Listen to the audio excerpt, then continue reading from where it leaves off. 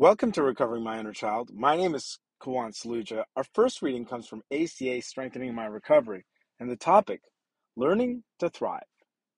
We learn to keep our thoughts and our desires close to our hearts. Big Red Book, page 431. Yeah, definitely. And almost didn't, I think almost got defensive when people would ask, and then at a certain point, I think I just kind of like forgot. Um, God recovery is such a special thing. Back to the reading. As we grew up, it was not safe to share any part of us. When we risked being vulnerable and letting people know what we wanted, we were shamed and ridiculed, made to feel stupid for having needs at all, let alone dreams. And I think the school system contributed heavily, particularly being an immigrant who like looked different, even different from like other Indians. And definitely never felt the encouragement other than to get the grades. And one can learn without getting grades, and one can get grades without learning. Back to the reading. Our struggles may have been as basic as having to keep our own clothes clean or finding food to eat. I think that wasn't my issue. So I think that's why I kind of was like, until I found out about neglect and enmeshment, I really questioned, comparing traumas, as they say. And as they say, it's not that what doesn't kill you makes you stronger. It's that what doesn't kill you that you recover from makes you stronger. Back to the reading. We put all our energy into surviving. By the time we were done, we had no energy to claim our birthright, the ability to dream. Today, we nurture ourselves by deciding what we want the universe to send us, the qualities too, because we're open to the possibility that we can have those things. We allow ourselves to swim around in the scent of promise. We deserve it. We realize that wanting something is not bad, it's a healthy part of being human. We allow our minds and hearts to wander because this is how we learn what we want and need. We no longer stifle ourselves with negative images and thoughts.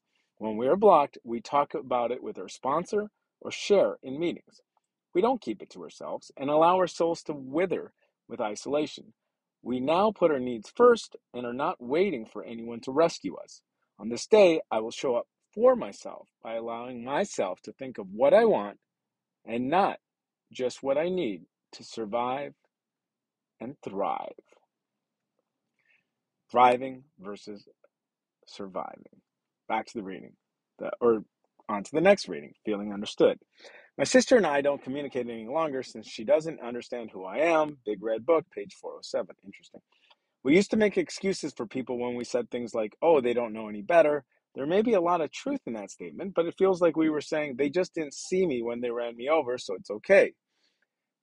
I would say for me, it was more of like, well, they're supporting me financially, so, it's okay. Just because someone is a family member, and that was a primary fear. Just because someone is a family member doesn't mean we should accept the unacceptable, including subtle things like them not really hearing us, or less subtle things like having them label us as overreactive. Oh yeah, or you're too sensitive.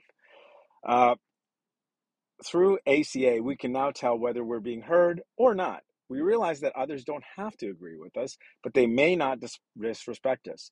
We recognize our needs and start to speak up for ourselves. We are learning to live a healthy emotional life, no longer wishing to be around denial and shame. We let go of those who cannot journey onwards with us because we cannot carry them while we're climbing to the heights we need to keep our heads above water. We may reconnect with them later, but that will be our choice.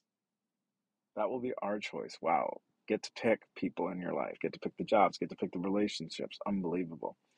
I think at a certain point, I just kind of accepted friendship from whoever kind of wanted to be friends and just, floated out feelers almost. Back to the reading. Before recovery, we may have spent all our energy on our families, particularly I think as an older age, it was mental because we thought that was what we were supposed to do. Now we give our gifts to those who can appreciate and actually understand them. Now we give our gifts to those who can appreciate and actually understand them. And I think for creativity, that's the thing. On this day, I choose to spend my time and energy on those who wish to make this journey with me. I deserve to be heard and loved for who I am. Reminds me, someone in recovery, I once heard her uh, suggestion was to make an org chart of the people in the life, and the term energy vampire, you know, and also when you're being when one is being an energy vampire. On that note, that concludes today's readings for Recovering My Inner Child. Until next time, this is Kuwan Saluja reminding myself to thrive It's okay to thrive, and it's okay to learn how to thrive.